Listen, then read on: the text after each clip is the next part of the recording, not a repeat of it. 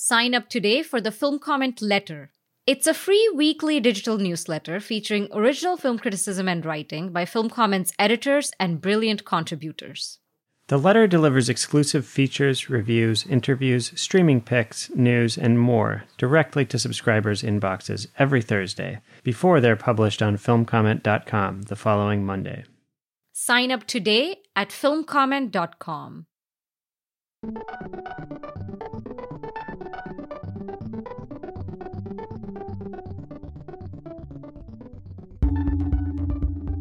Welcome to the Film Comment podcast. I'm Devika, the co-deputy editor of Film Comment.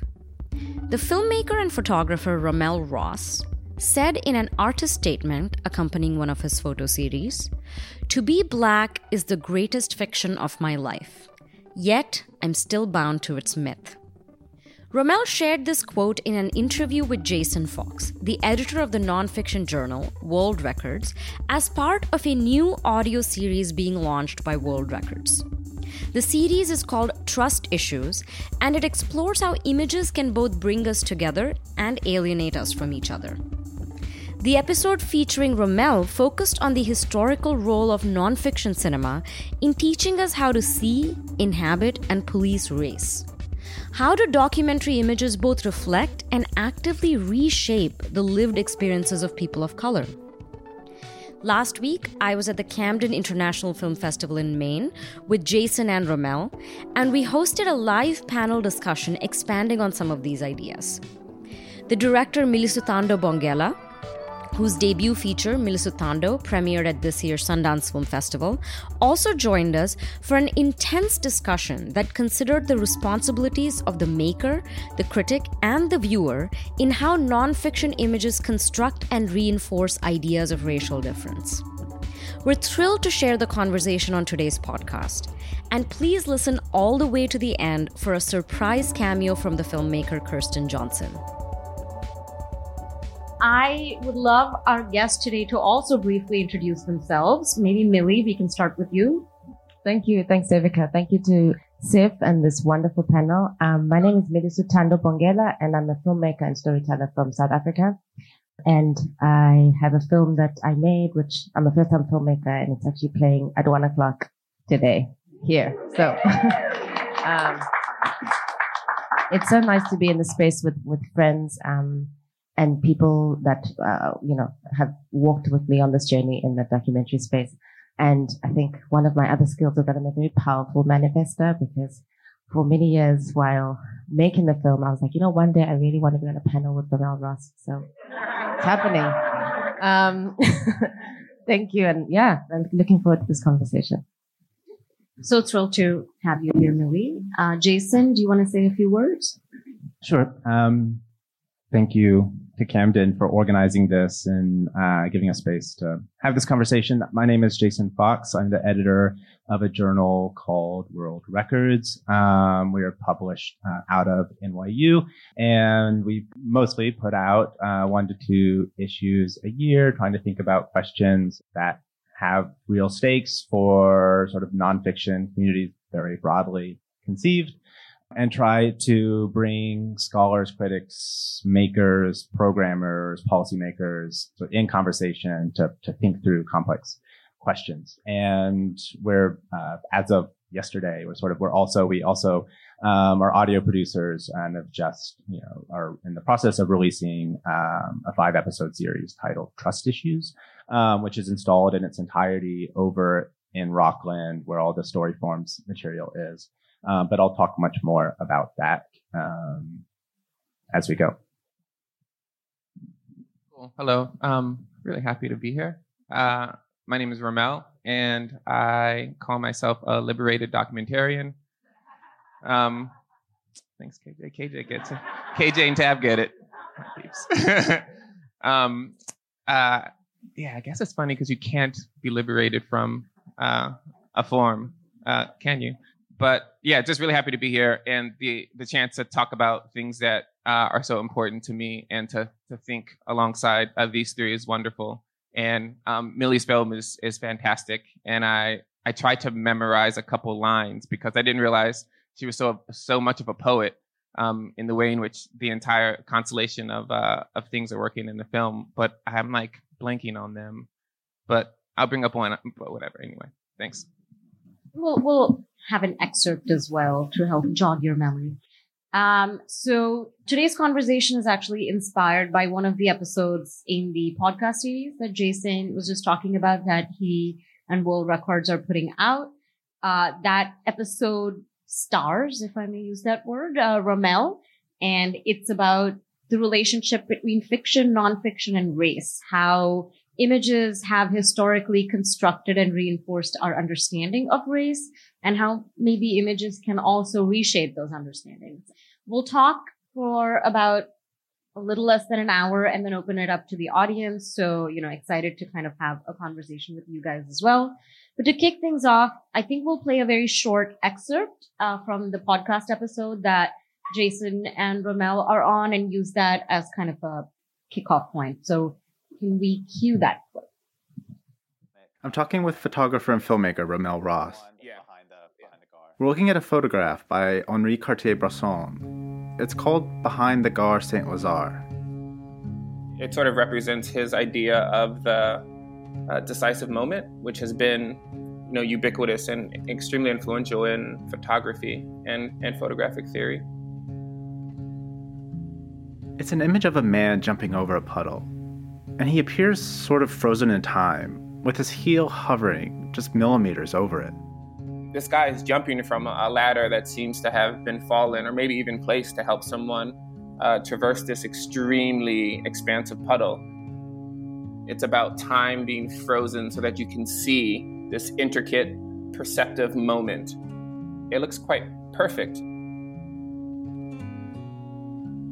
For the photographer Cartier-Bresson, street photography was about capturing the ephemeral, spontaneous moments of modern life that can express a kind of poetic truth.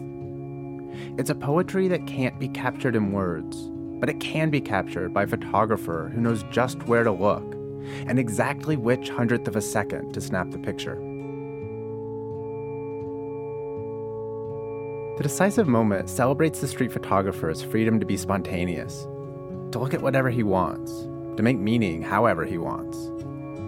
Like the man frozen in the image, hovering millimeters above a rain puddle. We don't know what happened before or after he jumped, but we get the sense of limitless possibility. Maybe he lands in the puddle, or maybe he never lands at all.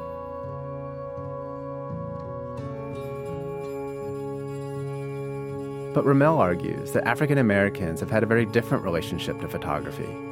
They haven't been able to wander or look freely.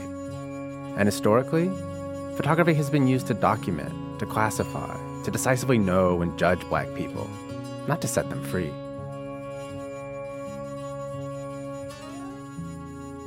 To me, there's nothing more dangerous than images that make a claim to a type of knowledge.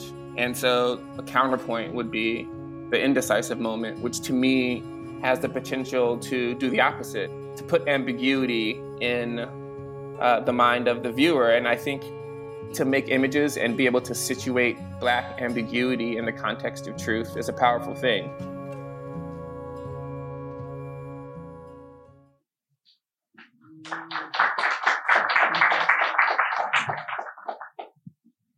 Yeah, so I thought maybe Jason, you could, talk a little bit about the premise of this episode. And if I could just offer a question that came to my mind when I first listened to this idea of decision and indecision, because right after this clip is a really wonderful line where you pose a question. I think you're sort of paraphrasing RaMell.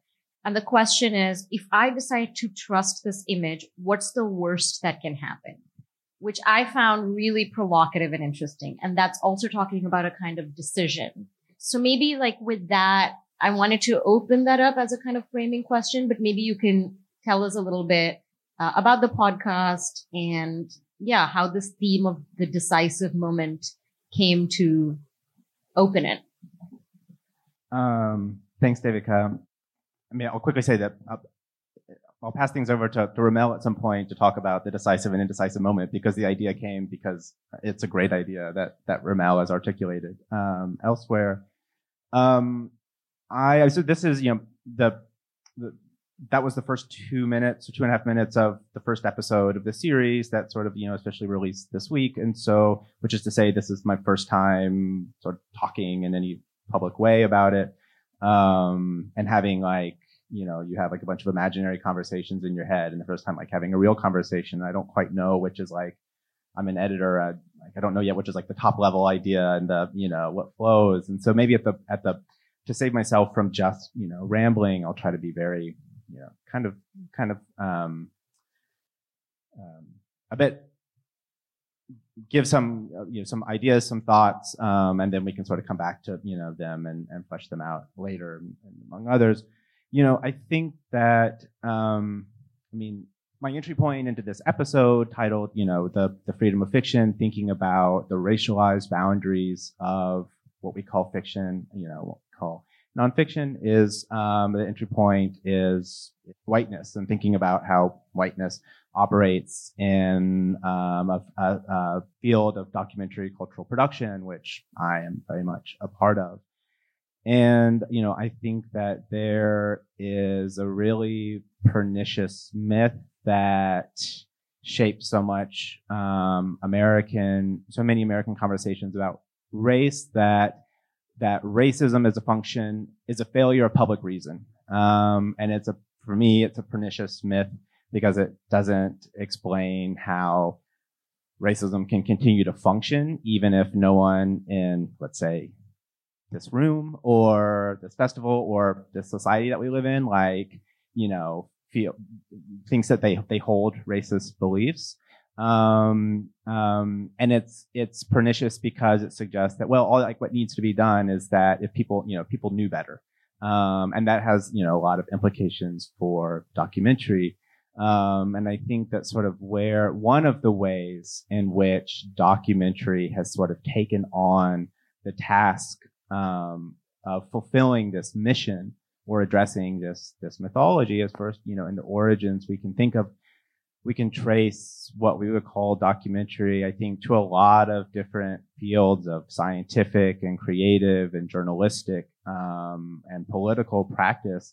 But one of them is, looking to the 19-teens and 1920s and the origins and onset of the progressive U.S. progressive movement. And at some point we might listen to one of the sections of this episode features a sort of a long form conversation with the cultural theorist Saidiya Hartman, and specifically her book Wayward Lives, which if you haven't read it, so I would say leave this panel now and go read it. It's an amazing book. But one of the things, it does many things, but one of the things it does is really, really address the way in which documentary techniques were pioneered by social scientists, by social workers, by police, by doctors, as tools to manage the flow of African Americans to, particularly to northern cities during, the so-called Great Migration. And so, in that case, the idea is, if we just had these techniques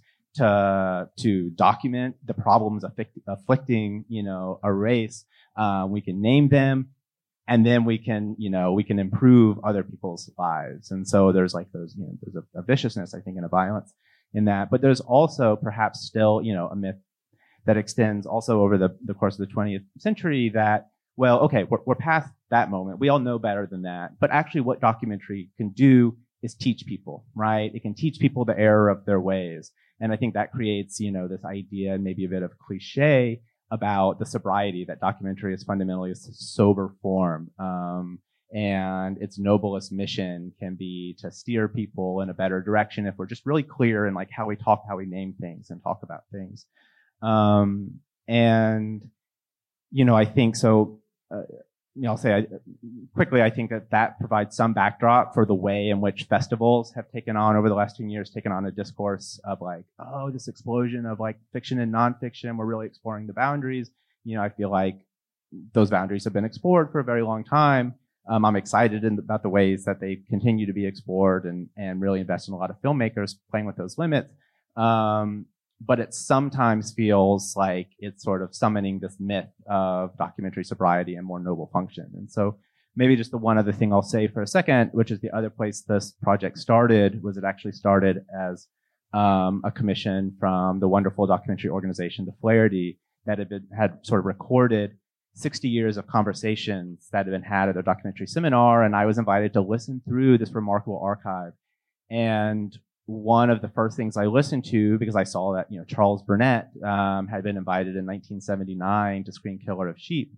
And I listened to the post-screening discussion, and it was really, and part of the episode engages with this, but the predominantly, maybe overwhelmingly, white audience at the seminar in 1979 watched Killer of Sheep. And again, if you haven't seen it, leave the panel and go watch. Like, it's such, it's just such a beautiful fiction film. Yeah, it's such a beautiful fiction. It's such, but it's clearly a work of, it's clearly. Just kidding. It's clearly a work of narrative cinema, I think, if you watch it, but it was received as a documentary. And the critiques that it received, and Burnett was the subject of a lot of critique. The critique was something to the effect of, this doesn't do justice to the plight of Black people and is actually going to reinforce racism. And if you were serious about the plight of Black people, then you would make a film more sober, more intended to educate, white people. And so there's a way in which, this need, I became very interested in this need to see things, and maybe see things made by people of color as documentary that are clearly works of fiction. And that felt like a form of policing that that continues to this day. So those are maybe some of the cornerstones that inform putting this, this episode together, which features sort of engagement with RaMell and his work, Charles Burnett's Killer of Sheep, and then Saidiya Hartman and her book, Wayward Lives. Thanks, Jason. You've brought up a lot of different things, and I want to be able to get to all of them. Kind of back up and start with the idea that you mentioned of race as a kind of myth around which public reason, we've shaped, our sense of, our civic sense, a sense of public reason. And I want to maybe go to RaMell. You have a line in this podcast. There's a moment in which you say, and I think maybe it's from your project, South County, Alabama, where you say that, maybe I'm paraphrasing a little bit, but Blackness is a true lie. And you're kind of invoking this idea of race as a fiction, as a construction, but with very real implications. I think that is an idea that in the last, few years has become more and more accepted, that race is a construction. It's not that racism doesn't exist because of race. Race exists because of racism. Race is an alibi created to further certain kinds of inequities. I'm wondering if you can speak to that from your experience. Like, what did you mean when you said that it's a true lie? And how do myth and reality intersect in your understanding of race? Yeah, that's all the questions are just so big, so it's tough to that's why you end up with sort of quippy one-liners in order to sort of summarize something or to hold something that refuses to be held. I think that for me, I think about photography and film as the technology of racism, in that you have an idea, which is that there are people that are like this, and these people do this, and they are X, Y, and Z. And then you have to prove that to people across the world, or people who don't have a direct relationship with those people. And so you need some material, right? Photography was born at this time when it was just quite perfect to, specifically because it's, arguably one of the most powerful mediums because of it belies so much, right? It's so visceral. And, no one needs to speak to you about the power of cinema and the power of the photographic image, but imagine having only seen paintings and then seeing a photograph. People were fucking terrified because they thought their souls were taken. And this was in black and white. And so you give someone an idea that people are like X, Y, and Z. You give them an object that can replace perception. In fact, produce a fiction, a nonfiction, a dream. It does everything that we can't even articulate in a time in which we didn't have language to articulate things, and then you distribute it across the world. So basically, it's just reinforcing some of the nefarious ideas that organized at least Western logic in the U.S., which is a specific type of racism, and then obviously there's other forms of it. I forgot the other question. Not that was a direct answer to that question. No. No, I think you really got at what I was asking, which is just like trying to grapple with this idea of race being both a myth and a reality. And I think what you're getting at is that just the way that film and photography has worked historically shows that is the case, because it has been used to prove, like you said, that certain people are certain ways. And one thing I think is interesting with that, sorry to interrupt, is that the proof is in the mind of the person, which is why I am interested in the ambiguity to allow things to be both there and not there, for there to be a plurality to the image. It's not that when you see in the 30s or the 40s or the 20s a Black person on a porch in the South, which is the origin. The Southern photographic tradition is the origin of the document as a social use in the government. Like, that's where it started, because people were way more accessible in the South, and people were always thinking that the South was going to, be gone soon. So there was this restoration culture. There's a book called Capturing the South, which talks about it really succinctly and gives you the names of the sociologists, and Du Bois being a pioneer that doesn't get credit for initiating this sort of photographic field work, but obviously his was responsive to the problem. It's in the mind of the viewer, and so you give someone the image, and they have an opportunity they could be looking at something relatively neutral, but they've heard this thing about this person, so of course you look for those markers. Right? You tell someone, don't think of an elephant. Of course you think of an elephant. Like, some of these things are fundamentally built in, and so that's, to me, what's so beautiful about and so powerful about the image, is that it has that capacity for quite literally anything. What question did you ask? What's the worst that could happen? If I decide to trust the image, what's the worst that can happen? And I say that human beings will do anything. And it's kind of a cop-out answer, but the worst that can happen to me is the worst that we can do, the worst that we can think of. I want to go over to Millie now. You guys have been talking about a very specific American tradition of image making and how it relates to, a specific history of racism. Millie, your film explores another parallel but also very distinct history, which is of apartheid, and your specific experience of growing up in the Transkei, which was a Bantustan or Black nation. Before we get into that, should we roll an excerpt from your film? And then, thank you. Thank you. So that's a clip that's at the beginning of film 2 in our documentary, titled Ukutakatwa, which means bewitchment. And the whole entire idea is speaking to exactly what we're talking about today, which is the power of the image. And we use references from Leni Riefenstahl without really referencing Leni Riefenstahl, because the main reference point for what is a nation, what is a state, what will be an apartheid nation be, was very much this country and Europe, especially Europe in the 1930s and 1940s, as well as they used to show a lot of films. TV only came in South Africa in 1976, but before they'd have cinema houses where they would invite people, white people mostly, to view images from around the world. And they were mainly referencing from this country and Europe in the 1930s. And they would also have films play for Black people in hostels and beer halls, which were also reinforcing using the medium of cinema. In Zulu, the word for to photograph someone is it's ukutwebula, which is to capture the soul.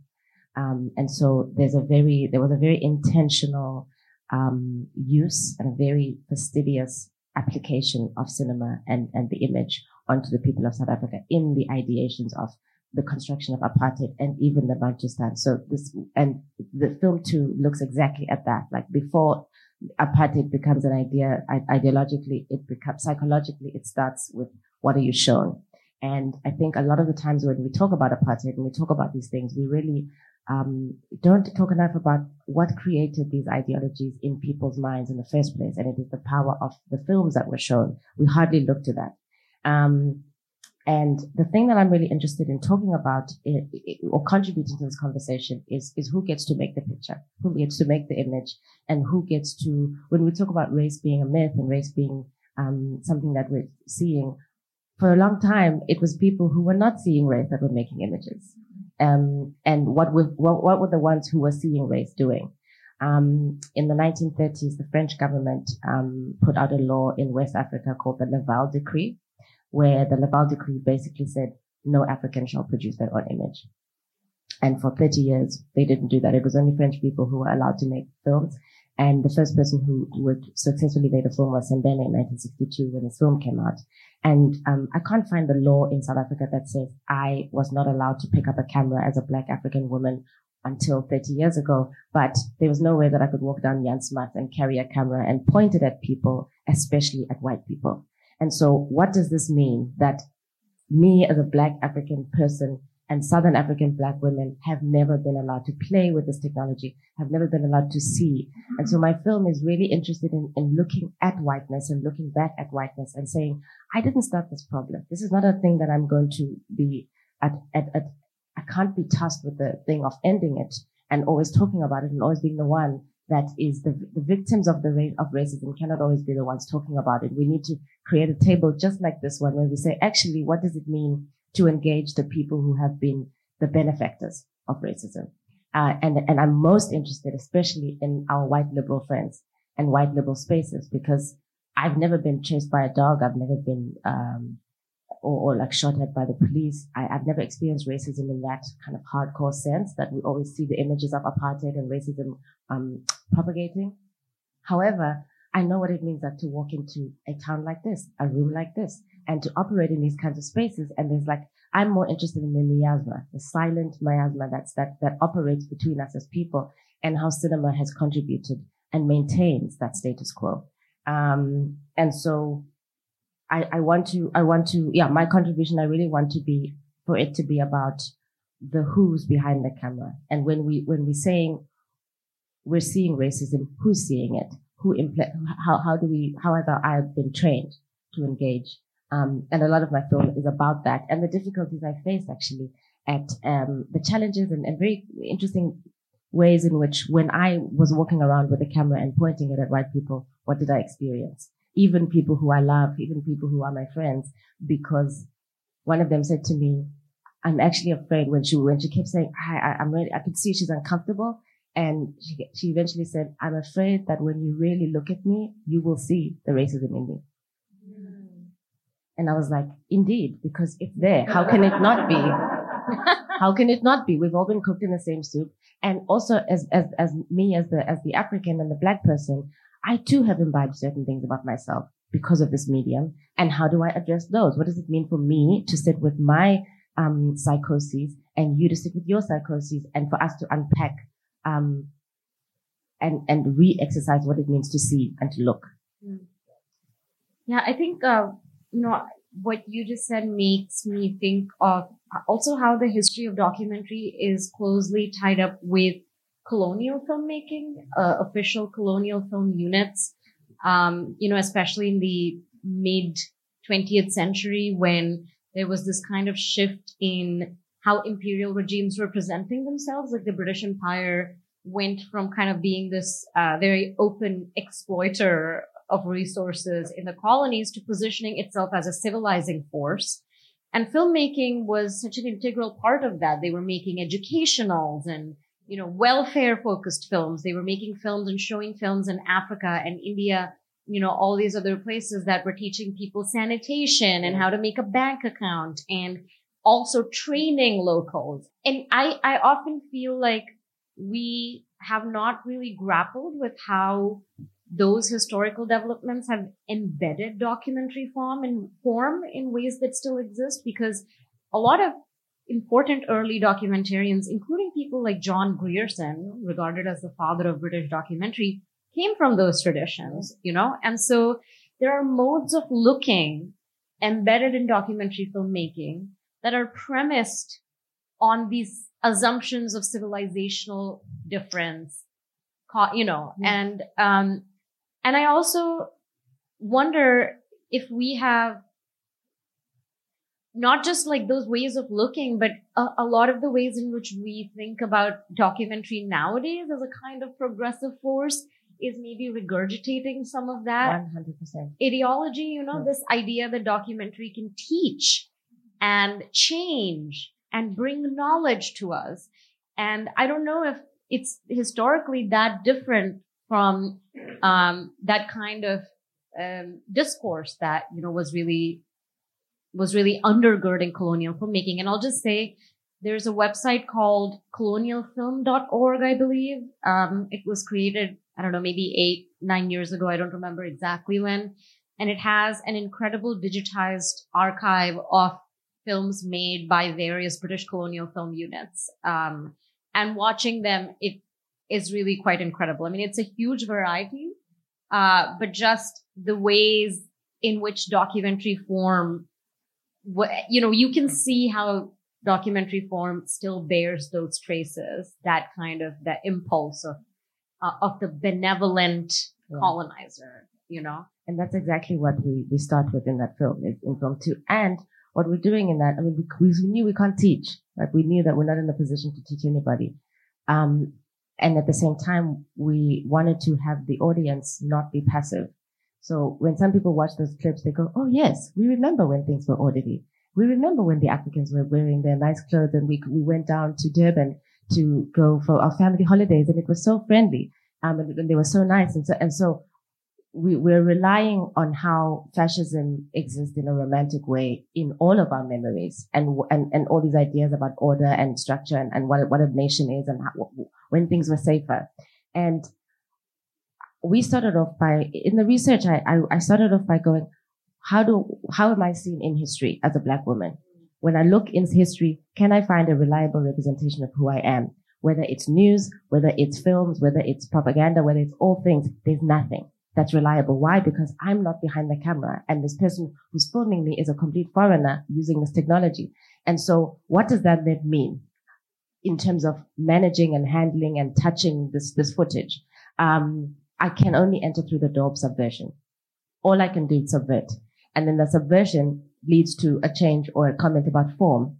So whether we meant to make a film that was going to be about propaganda or history, like we didn't have a choice but to reconstruct and deconstruct the form of documentary making because we knew that we couldn't use any archival images as a reliable source of truth because it wasn't true.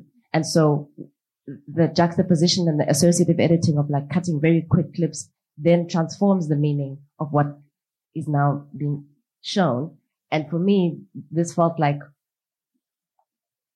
I'm now able to enter this history and at the same time say I can't trust it, but this is what I will do to it because I'm not touching it.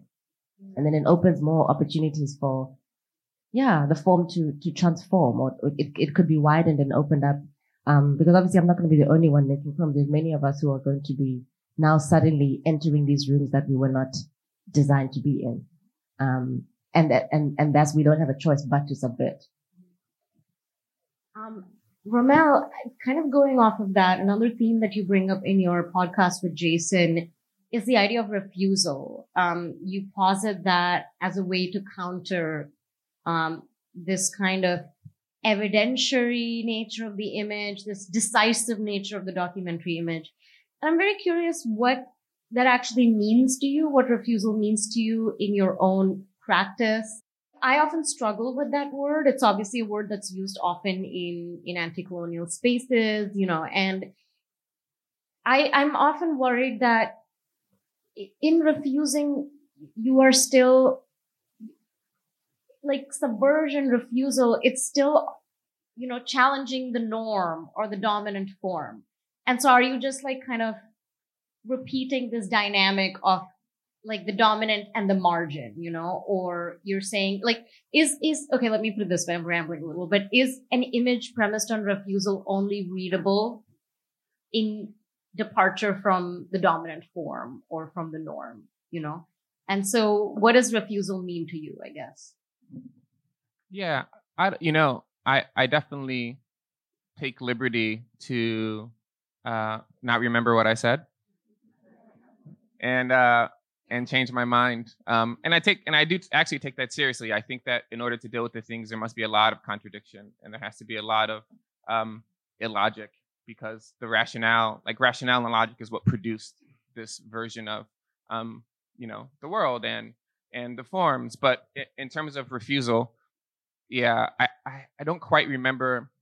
Why did I use refusal? Because to me, it's more about playing my own game with my own rules, and thinking about the consequences of the way in which things worked before, and then thinking about strategies to undermine, but also to expand. Like, it's not about, you can get stuck in resistance. It's not about saying no. It's not about not doing it. It's more about shading in a space, providing language and providing visuals that haven't existed before, which is quite easy for people of color. Like, most of the images of us have never been produced by us. So, the possibility to offer an image to the world of a person in a beautiful gesture, or in eye contact with a loved one, or something nefarious or something not nefarious, is just so bountiful.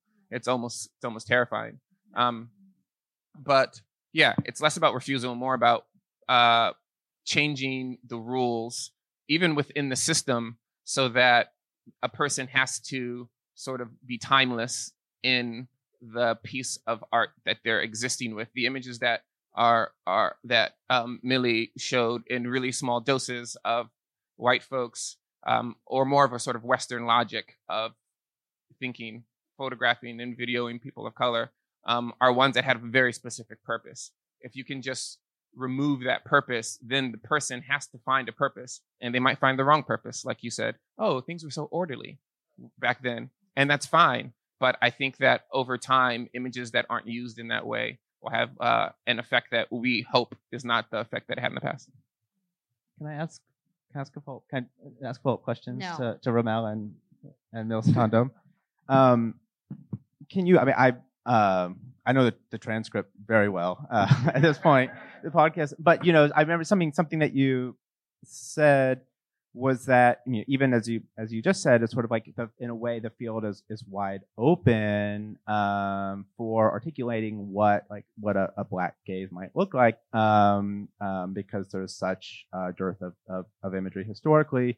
You talked about the fact that when you first moved to South Carolina, to Alabama, it still took you 3 years to get beyond the cliches of photography in the South and portraiture in the South that maybe you had come up on. And so maybe could you speak a little bit about that, about sort of wrestling, maybe even what those cliches were that you had to get beyond, why they embedded themselves in you, and then sort of what it meant, what it looked like to get beyond them.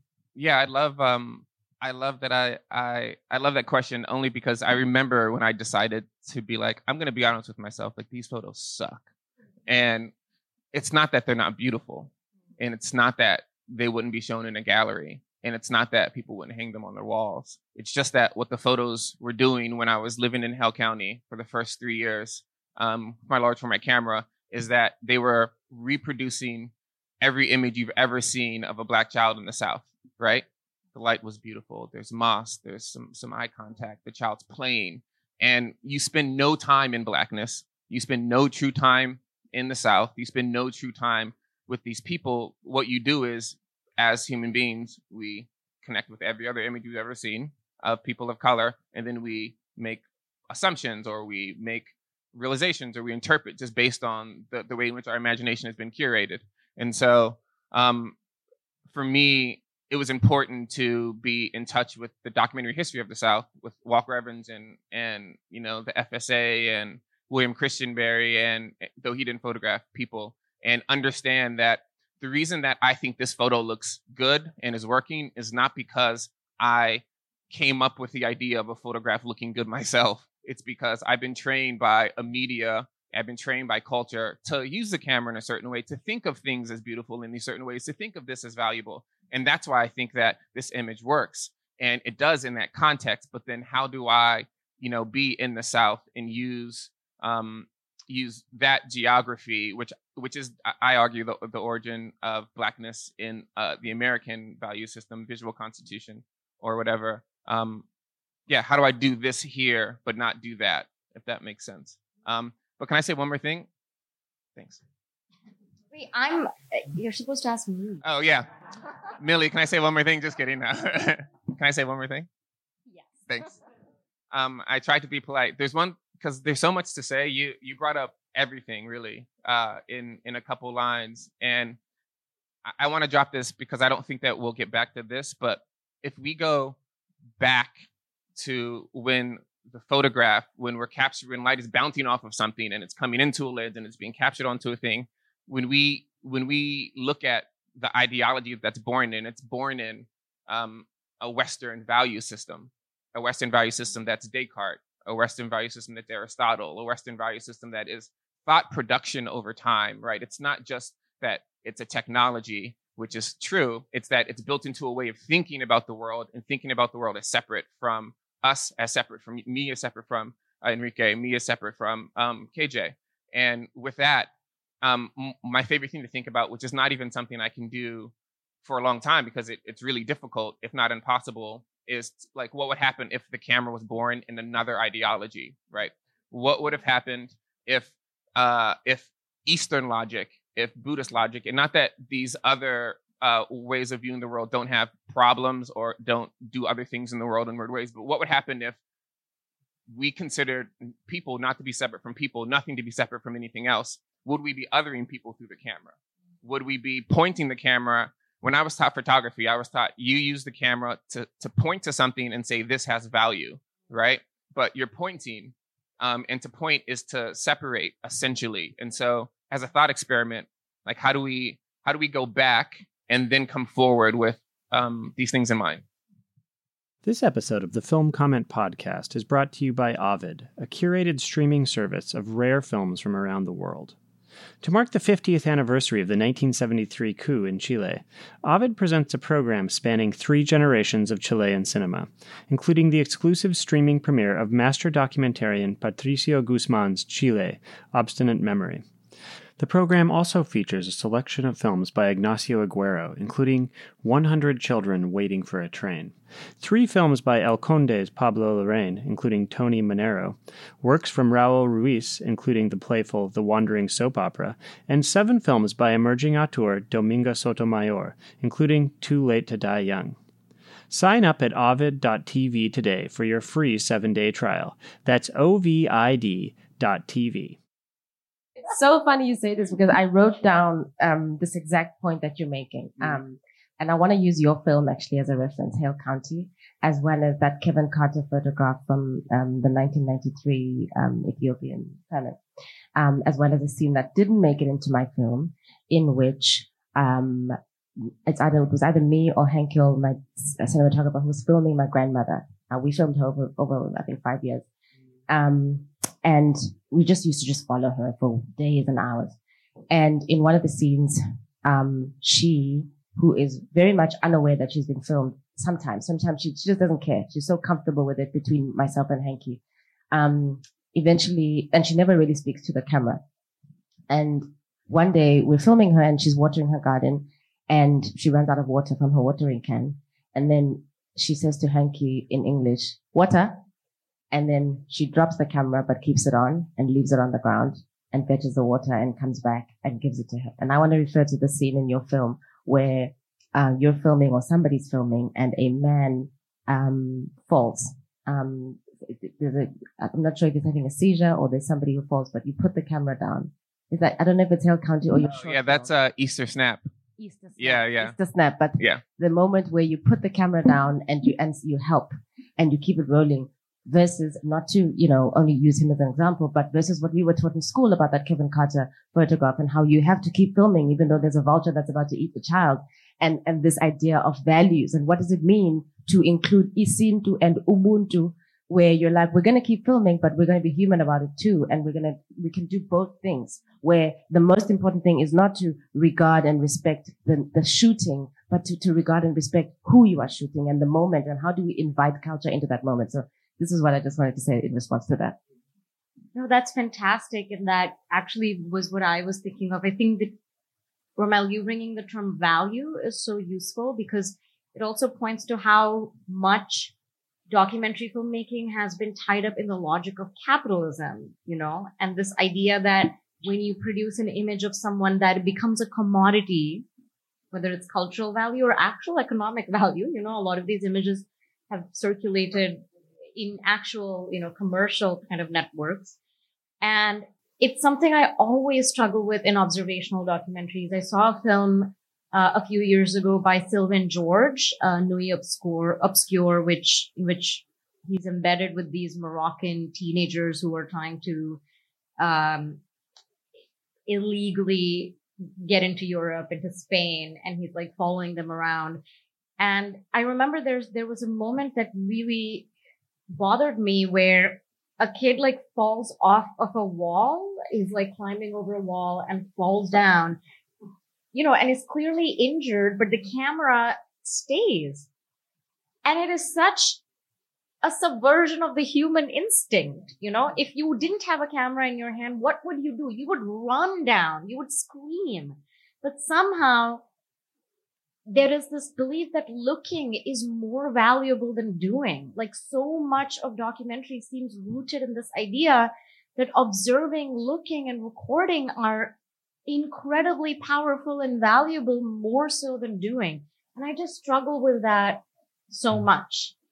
Can just say one thing, which is that I listened to one of the things that stuck with me in listening to I don't know how many hours of tape from the Flaherty is, if you know anything about the Flaherty, it's famous, notorious, infamous for like heated conversations is a polite phrase, sometimes like often kind of nasty arguments. And one of the things is, it's wild hearing, especially only through audio when you don't have any other context, people being rather mean, and oftentimes to filmmakers, critiquing them about the errancy of their ways. And, one of the things I thought about is it's funny, like, I'm all for, I'm all for the concept of truth, and I believe in vaccines, and, we should all get our vaccines, but the way in which truth is marshaled as this out there, as this end to which the means to which I can yell it, like tell you, like, just how absolutely misguided your film is. And if you really knew what you're doing, and if you're really serving, it's this out there that like we imagine ourselves being in service to. And that seems to often happen at the expense of the room itself, of like how we're accountable to one another in this room. And that maybe it's like, we might start with, I think there is an out there, but we might start with, an in here and thinking about the terms of the room. Socially, intimately, even like the configuration, of this room is a really useful place to start. But this higher good, that documentary, that the need to shoot even when the kid is injured, often serves as an alibi to overlook these very simple but really hard questions about intimacy. Which I just want to say, I think that both of your works do. I think one of the things that's remarkable about both of your projects is the number of scales at which they're always working. Sort of they offer, and sometimes more explicitly and implicitly, like structural and historical framings, but both of your works are always, are attuned to the moment, to the body, to embodied histories and dynamics that we carry with us. And I think that impossible tension sometimes is really rare and just and incredibly rich, and something that I value quite a bit. Yeah, can I say one thing connected to that? But it's more about Millie's film and the scaling, which is something that it hit me pretty hard in your film. And it might be right after that montage. Then is that your mom on the bed singing the national anthem, or like one of those? My aunt. Yeah, that it just like, it was so devastating, because the scale of you filming your family and then going into these montage sequences that are both like aesthetically pleasing, emotionally distraught and heavy, but also, psychologically disquieting. And then to drop into your mom, your aunt singing that song is the type of scaling I think you're talking about, in which it goes from the personal, the subjective, the ideal, the formal, just like almost every single language thing we have for the way in which a person is socialized in the world, and then to indoctrination. And it's a tough thing to deal with, because and I know Millie is not saying that this is the case, but just because a person of color is filming, or a person from their family is filming a person of their family, does not mean that they're filming in the way in which is open and operating in a way that is helpful. We're all programmed, we're trying to get likes. We're trying to sell our film at a festival. We're trying to be able to make work. We're trying to make a career. And all of those factors perpetuate something that none of us asked for, or none of us necessarily personally, individually participated in building. I actually want to go off of that, RaMell. One way in which I feel like the visual regime, if we can call it that, this regime of images that is so paramount today, is as the bringer of truth, as the, mode of representation. What that also does is it puts value in certain aspects of experience and identity that are visible at the cost of other aspects of identity and experience that are not visible. So race or skin color or whatever you want to call it, these become overvalued. And so, for instance, Millie, your film might be shown with the film of a Black filmmaker in America, and I'm sure there are connections, but there are also geopolitically very distinct experiences of racism. And there are experiences of identity that don't come through when we start thinking about what is visible as the most important thing. So, for instance, differences of class don't often make it, in that way to documentaries. Other kinds of like imbalances of power. That, for instance, your film so beautifully gets at the ways in which racism produces imbalances of power that can be actually distinct from identitarian groupings, right? Like what RaMell is pointing at is how there are people who were in your community who were enacting, the principles of apartheid, and you're able to like tease that out. So I'm wondering if both of you could talk a little bit, and Jason, you too, from the point of view of a critic, about how we can attune ourselves better to the things that lie beyond the visible, even as we consume images. Like, images may be an audiovisual regime, but they can actually attune us to things that are beyond the visible. So I think for me, the thing that I was always trying to do, I'm always interested in with this work and in all my other work, my writing, is about approximating the experience of what it feels like to be me as a Black person, which I cannot separate class from it. I cannot separate spirituality and religion from it. I cannot separate colorism from it. None of these things are separate. So I can never ever be looking at one thing only. I can't afford to do that. Why? Because inside this body, the experience of being alive is having to deal with all these things at the same time. And so how do you then invite the medium into that process? How do you make the audience go, wait, class, race, spirituality, gender, all of these things are not separate. And so I'm always trying to approximate so that there is always these contradictions, there is always this complexity and these multi-layers, without being didactic about it, without being like, yes, it's connected, or, pointing it out in ways that are obvious, because that is what it's like to live in a body that is racialized. And of course, we are all racialized. I love sometimes when I watch like TV shows or listen to radio shows and, a white person will say, this other person is ethnic.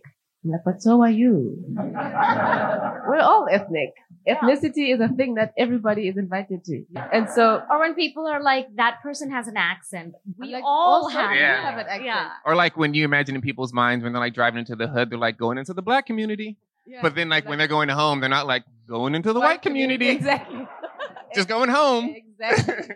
It's again this exercise of seeing and seeing, which implicates seeing oneself first. And I don't say I want to put myself in the thing because I'm vain or anything. It's because, well, we can't separate the ways in which we see from who we are. And so it has to be a dual thing. There has to be a looking at the other, but first I need to look at myself. And I think this is the big challenge of, inside this conversation in spaces like this and within the documentary community is this idea. I call it the liberal waltz, where, we're able to sit down and all say, we see the same thing and this thing is wrong. And and when you really get close at it, when we're experiencing it within the people who have certain bodies in these spaces, and you say, but look at yourself, there's this refusal. People are like, no, it's over there. It's my aunt, it's my uncle, it's my neighbor, it's the Trump supporter, it's this. But no. It's like, what does it mean to encounter your own image in the mirror and how these things live in you? Which is why one of the questions I asked my white friends in the film is, when was the first time you realized you were white? Because it's always us answering, I realized when I was black. And I'm like, no, this also happened to you. And it always catches people out because not in a bad way, but they go, oh, I've never thought about that. Why? Because whiteness is not seen. And even, people of upper class, your class is never seen, or your, skin tone, or all the ways in which your body is privileged to some degree. Not that we're doing like oppression Olympics, but like, everybody has something in which they are benefiting and some way in which they are not benefiting. One way in which they're powerful, one way in which they're not powerful. And the exercise is always to try to get at this idea of approximating as much of all the things we carry as possible into the things we are saying about race and history and class and all these things. Which is embodied. It's all embodied. That's the word I wanted to use. All of these things are embodied. These words are not just separate. They're not just outside of it. And let's call them in to say, oh, how is classism embodied in me? How is my accent, making me move through this world easier than somebody back home who doesn't have this accent? I'll say a few quick things. One of the sort of figures whose writing and thought I turn to quite a bit is the abolitionist scholar Ruth Wilson Gilmore, and her phrasing. And actually, I think I'm now doing the weird thing of quoting myself from a different part of the series. But she has this wonderful phrasing that Black Lives Matter means that when Black Lives Matter, everyone lives better. Which is to say that there's no, like, in the call that Black Lives Must Matter, it's not a project about some sort of essentialism. It's a recognition that if you create a world in which Black people live better, then everybody lives better. It's like the other formulation I think about sometimes, which I think I may be misquoting Fred Moten, but it's like the coalition emerges when you realize it's fucked up for you in the same way that it's fucked up for me, which is to say that it's like, if, for me, it's a really good call to have that conversation rather than to avoid the conversation. Because if we want to pretend to have a collective experience that we're all a part of here, like, it fundamentally can't happen if people are having radically different, experiences or radically different access to the terms of that, experience. And so I guess for me, that's why I at least, want in some way to kind of turn the questions back inwards. And I mean, maybe the last thing I'll say is that I don't like film. I edit World Records. We publish a lot of writing about documentary, but we don't really do I don't really think of what we do as criticism. And like the rickety analogy I've come up with is that like a critic might write, a critic might go to a basketball game and write about the basketball game and what happened and what didn't and the highs and the lows, whatever. I'm interested in the basketball itself as like a force that moves around a field that's also a focus of forces, this thing that absorbs all of the energy of the people around it. And for me, it's really exciting to, I think there are a lot of people who can write, way better as critics about both of your work. What really excites me is seeing how they're taken up and how they're taken up differently in different contexts. And for me, that just looking beyond the frame to how what forms and terms of relation they make possible is really like, that's really interesting and exciting, to me. Yeah, me too. I think I want to just quickly say, get to embodiment, which I love that you said to bring, I think you said something along the lines like bring yourself into the complexity of yourself into the form or something, which the form is fundamentally reductive. And so I think about embodiment, and it's something that was important for the film and experience creation. That's what it is. It's like, if you give someone an experience of something, they will not deny that they had something. If you have someone watch something, I think this philosopher, William James, Continental, I don't know, Frankfurt School, I don't know. He says to preference perception over conception, which is something obviously is like, I want to have an experience and not be, given something to think about, because when it goes through that filter first, not that our perception isn't also a lens itself. Anyway, getting slightly lost, but I wanted to mention that, there's precedent for bringing the camera, making the camera an organ, which I like to say. And, one of the reasons why Hell County was so well received by a lot of people here, like, Maxine and Tabitha, is Camera Person, which is a film that I would say for the first time made it all about the documentary space of truth, but about the person's relationship to the documentary space of truth, and not the documentary notion of observation, a fly on the wall of truth, which is a fallacy, though I think maybe a necessary phase to get through to get to where we are now. I think that's kind of almost where maybe embodiment starts. And then it's about, no longer allowing the form to, even when we're making films that are politically oriented and we're trying to, stir someone into action, to find ways to just not let the form, the camera itself, the editing present a world that is universal and a world that is objective. And the filming itself should not be pushed towards the universal standards of beauty, which I think are rooted in the erasure of the gaze of the person, which we know the origin of the gaze, and that's participates in the same logic that we're all sort of trying to fight against. Yeah, I should just mention, because people will listen to this on the Film Comment podcast, in the weeks to come, but the director of Camera Person is in the room with us, Kirsten Johnson. And yeah. And I do remember a particular moment in that film where, Kirsten, I think you're filming like a lightning strike or something in the sky, and then you sneeze and the camera shakes. And it's so powerful because you're capturing this like cosmic reality. You're trying to find that decisive moment that Henri Cartier-Bresson talks about. And then you show us your own kind of, fragility and contingency as as the camera person. And so you really show like all documentaries exist at the intersection of those kinds of cosmic things, and then just like the most banal contingent human things. Yes.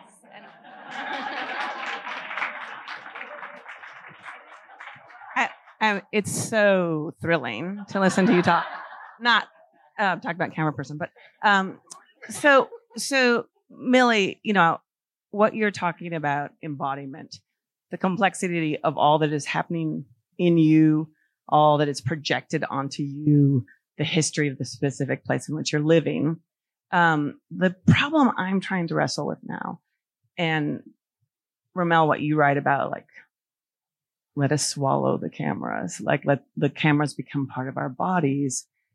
What I'm really curious about is how we all face this future in which, the camera comes from a certain technology, born in certain places, and it's a machine. Camera's not going to die. We are. Images will outlive us. So I'm just really curious about the language that you're searching for, that I'm searching for. Like, what are we all becoming? We are all camera people. We all have our camera in our pockets. So we're all part cyborg, but that's not the word. But I think we're living into bodies we are born in that have different shapes and histories, and yet we're attaching these machines to our bodies. And, I think the writers of fiction films, the actors of fiction films, camera people, we all understand that there are machines we created that don't have bodies. So AI doesn't have a body, right? And so I would say, like, many people in many places in the world have been the front lines of not having their bodies valued. I would say, you all live in that space in ways differently, that I live in that space, but I live in that space too. Every person in this room has a way in which their body is devalued by the systems built around us. So I just would love to hear you talk about this grafting that's happened. We have like immortal machines grafted to our bodies. So that's a question, right? Thank you, Kirsten. If I could maybe say something in follow up to that, to open it up to you guys, is, I also think about like drones. I mean, not even AI. There's like surveillance cameras, drones, all these impersonal cameras, fixing us all the time, and, but then I think about what you said, RaMell, at the beginning of this conversation. Images are what we make of them. We make decisions about images.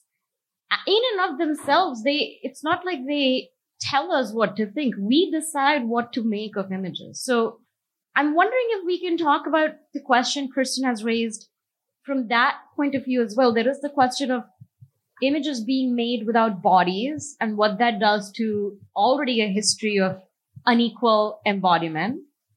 But then maybe a way to think about that is like, what are we going to make of these images? And how do we teach? Maybe teach is the wrong word, but how do we learn to still read images in an embodied way, no matter where they're like coming from, I guess? I think perspective is very important here. From where I'm coming from, the need to make images doesn't come from me. They need to record stories. They need to record time. They need to record language. They need to record the visuals and the voices and the faces of my people. It doesn't start with me. It starts with my father, who was an author, and a poet and a musician, in the 1940s, 50s, and 60s. It starts with my grandfather and my great-grandfather, who, before he knew how to write, apparently he used to write on rocks. And this was his practice of trying to record images of something.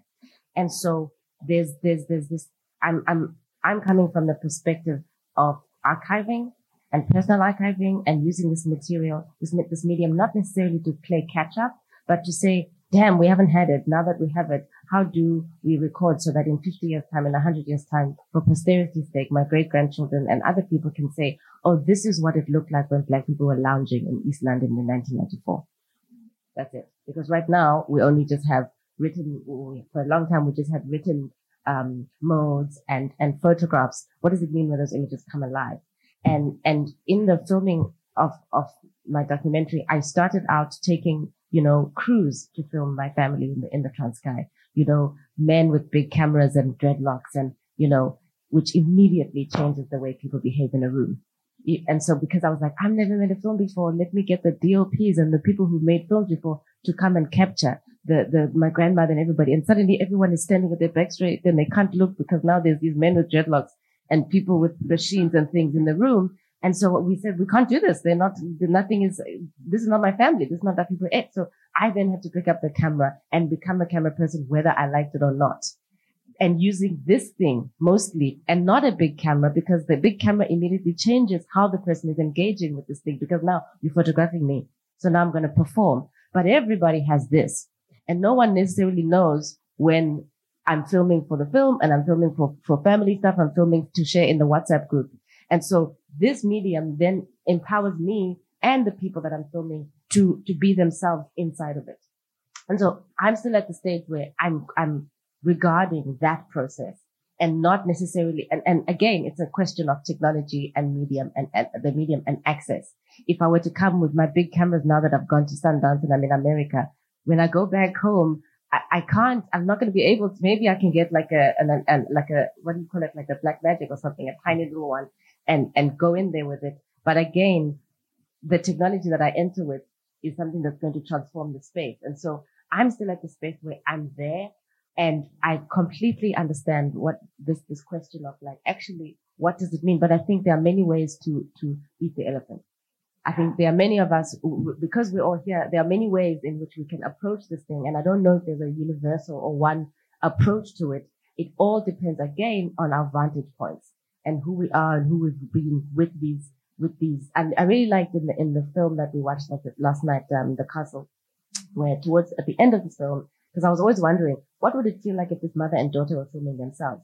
I really enjoyed that. Okay, they have the cell phone footage of the mother and daughter filming themselves now. And I thought that was a really powerful juxtaposition because, it's again a question of technology being so successfully disseminated, in the 21st century. And I don't know where we're going with it. I'm just happy to have arrived at the place where self-determination through this medium is more accessible than it's ever been in terms of who will I be in 50 years time. I guess maybe just two quick thoughts. One, I became fascinated several years ago by this, by the fact that, most of the camera brands that we recognize don't actually manufacture the totality of the cameras in one plant. Most are reliant on really long, complex assembly lines, mashing together, global supply chains. And they have to be thinking 10 years, always be thinking 10 years ahead so that their assembly lines from where sensors are made to the camera bodies to lenses, et cetera, can all be in alignment for where they need to go, which means that always thinking always having to be, fortune tellers in a way, see where the world is going, and then inhabit that perspective and remake the present to match, the imagined future. And I think that we tend to, when we say things like, I don't think like drone cameras are going away anytime soon, but when we say, oh, AI is inevitable, therefore we might as well, come to terms, learn how to stop worrying and love these technologies that terrify us, we're actually sort of ushering in the future that someone else, has predicted and being active parts. And I think it's like that, seeing the moment from someone else's imagined future, from a future that will serve someone else really well, is maybe an impossible thing to keep in mind, but is worth keeping in mind of like, what are we, what terms are we bringing with us when we're shooting, when we're making stuff. But the other thing I would say is that, for so many, many reasons we talked about, like the space of the festival is like, it's fraught. It's racially, it's politically, it's culturally fraught.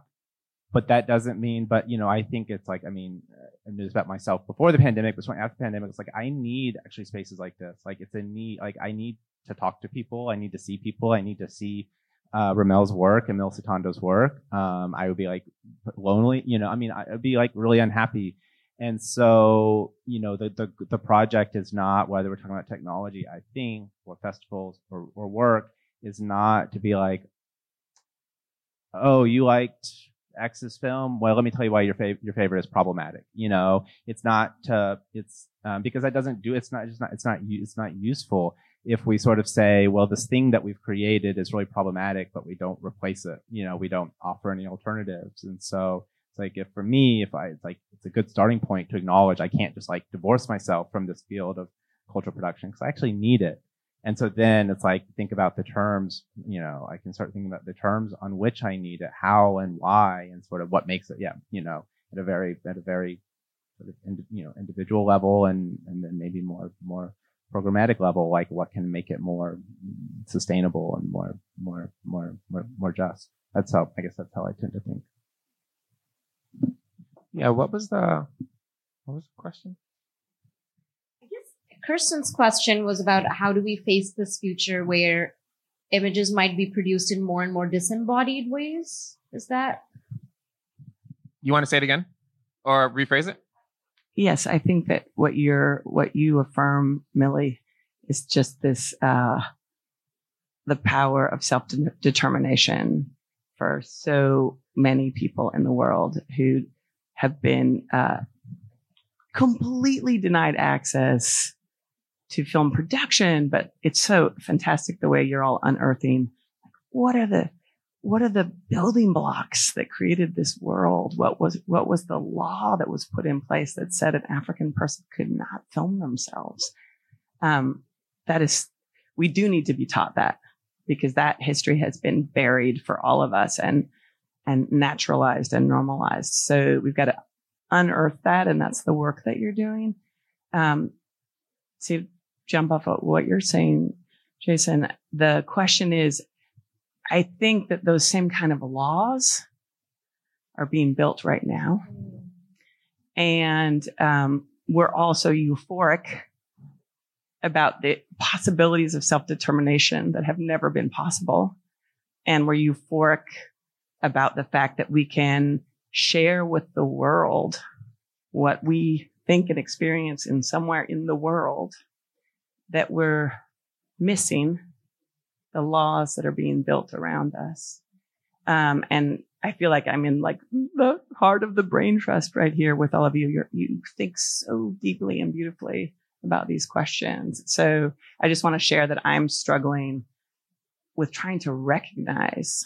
And I feel like after making Camera Person, there were a lot of camera people who came to me and said, I always wanted to make that film. And tell me about what your film would have been. And because it's like this shared history of we've been collecting images, we've been asked to collect images, and how do we put them back together again? So that one of my, sort of most beloved experiences in life is getting to meet filmmakers from everywhere. And I get this sense that there are people in certain bodies, in certain places in the world, who are increasingly endangered. And part of that is, sort of machines of systems being built around them, machines of surveillance. Sometimes it's machines of capitalism, right? But I'm really interested in what you're saying, Jason, about we need this. This form of communication that is a person plus a machine plus other people interacting is creating images. And those images are meaningful to all of our lives, right? But I think what is about to happen is a splitting of the images from human bodies. And we will not be able to understand anymore which images are of actual humans, whether actual humans made the images. And so that your 3 years of like searching through the reproduction of what came before, the machines are going to scrape the majority and make what was made before, right? So I guess these are all the questions that I'm struggling with. And it's like how do we resist? How do we refuse? How do we create strategies? How do we not get lost in nostalgia or the euphoria about like, whoa, we finally have our chance, and miss what laws they're building right now? And I say they, but I think, it's a collective historical human act in our short relationship to moving images. That's my question. RaMell? Thanks, KJ. Yeah. And I will just say that we're out of time. So, RaMell, maybe you can respond pithily to that. No such thing. Yeah, I've tried to think about these things, and it's daunting. It's like thinking about generational change. We're so far behind, and I'm maybe buoyed slightly by just the notion that the bespoke will just become more fabulous and distinct from the artificial, or whatever that means, the synthesized, the AI curated, the drone footage. I feel like I have yet to see, and maybe this is Turing test, area concepts. I've yet to see computer generated imagery and work that can move me in the way in which human beings can. I've yet to hear writing or prose that supersedes the capacity of the human output. Maybe I have and I didn't know it, and that's terrifying to think about. But I think that from a philosophical standpoint, while I think I can't spend, I know you're not asking me to, KJ, I can't spend my time thinking about the bigger concepts of the direction of cinema, media, 2-dimensional work, 3-dimensional work, 4-dimensional work. I think what I can do is I can make, based on my experience and based on the tools that I've, sharpened over the course of time, to produce small interventions that, in the same way that, a person wants to do good, like you want to, I don't know, this is maybe the worst quote ever, but like, first thing you should do, make your bed in the morning. Like if you do those little things in your own work, and you're taking care of yourself and you're educating people to do those other little things, I would argue that the early documentarians, I mean, we know they thought they were doing the best thing ever. Like these folks were on their high horse for how good of a service they were offering to humanity. And they were in certain senses, and in other senses, they weren't. And so I would argue that if we put, what am I arguing? I would argue that if we spend time in the incremental and we are culturally aware with this new language and we're making markers, then it'll become contagious. And then in 10 years, we'll look back, like Millie said, oh, these are my people on the porch by my people. And it will mean something different. It'll have had a different effect. And the way in which the wave will be a big tsunami and then go back into the ocean. We won't be able to pinpoint exactly where that wave is, but we'll know that it's the undercurrent of, the way in which culture is moving or something. Also, real quick, I believe that human beings will always miss ourselves. We will always have the capacity to miss ourselves. So there's always something that we're going to want to return to on the onslaught of this other fake stuff. I also maybe believe, separately from that, this isn't to say something after you did, but I love saying this because, like, I would love for people to think about the idea that the way that the image and cinema works on our brains is unnatural. Okay, I don't know what unnatural is. I don't know what organic is and not organic, synthetic, non-synthetic, but like perhaps we're not supposed to remember in certain ways. Perhaps we're not supposed to see a version of ourselves from an angle that is an emotionally resonant only because of the lighting as the only marker for who we were during that time period in that moment. I'm not saying that we shouldn't, but like the idea that the photograph and these ways of remembering ourselves and seeing ourselves are wholly positive, I think it's just a problem, some sort of fallacy of the direction of thinking. I like to think about perhaps we're supposed to let things go into the mush of our brains and continue into the world in ways that the media and cinema has been doing or not doing. I feel like this idea that like, oh, but what if like you could be fooled into thinking this was made by a human? Of course, that has serious political implications in the creation of images, but we're talking about filmmaking and art. I'm like, yeah, but I like movies because of the story of their making. Like, in and of itself, art doesn't hold as much value for me as something as part of the story of its maker and its making. Like, if I saw Hale County and I was moved by it and someone was like, well, it was made by an AI, I'd be like, all right, I'll kind of forget about this. But I know it was made by RaMell and I know how he approaches his work and I have these opportunities to meet him and talk to him. And that is what, to me, art is. So it's like, I feel like this fear that we may be fooled into thinking things were made by machines is rooted in the fallacy that art is something that exists outside of the artist, right? And like, what is art? It is these stories we tell ourselves about our fellow humans who make cool shit out of nothing. Yeah. So it's also rooted in the idea that, and maybe this is semantic, but the people who were making the stuff before weren't making the stuff like machines, because it's an industry and most of the images we made, because they're based on other things, like an AI could make that image because that's what that image feels like anyway, And so, just to throw into the bucket. And it's not the image that I need. It's I need the story that someone made that image for a reason. You know, I'm against the tyranny of narrative. Just wanted to throw that out too. Just kidding. All right. On that note, anyway, we are like we're past our time, but this panel is just these guests are so incredible. So thank you so much.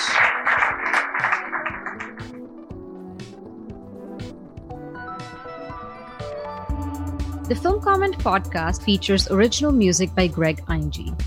Film Comment is a publication of Film at Lincoln Center. Since 1962, Film Comment has been the home of independent film journalism, publishing in-depth interviews, critical analysis, and feature coverage of mainstream, art house, and avant-garde filmmaking from around the world. Visit us online at filmcomment.com.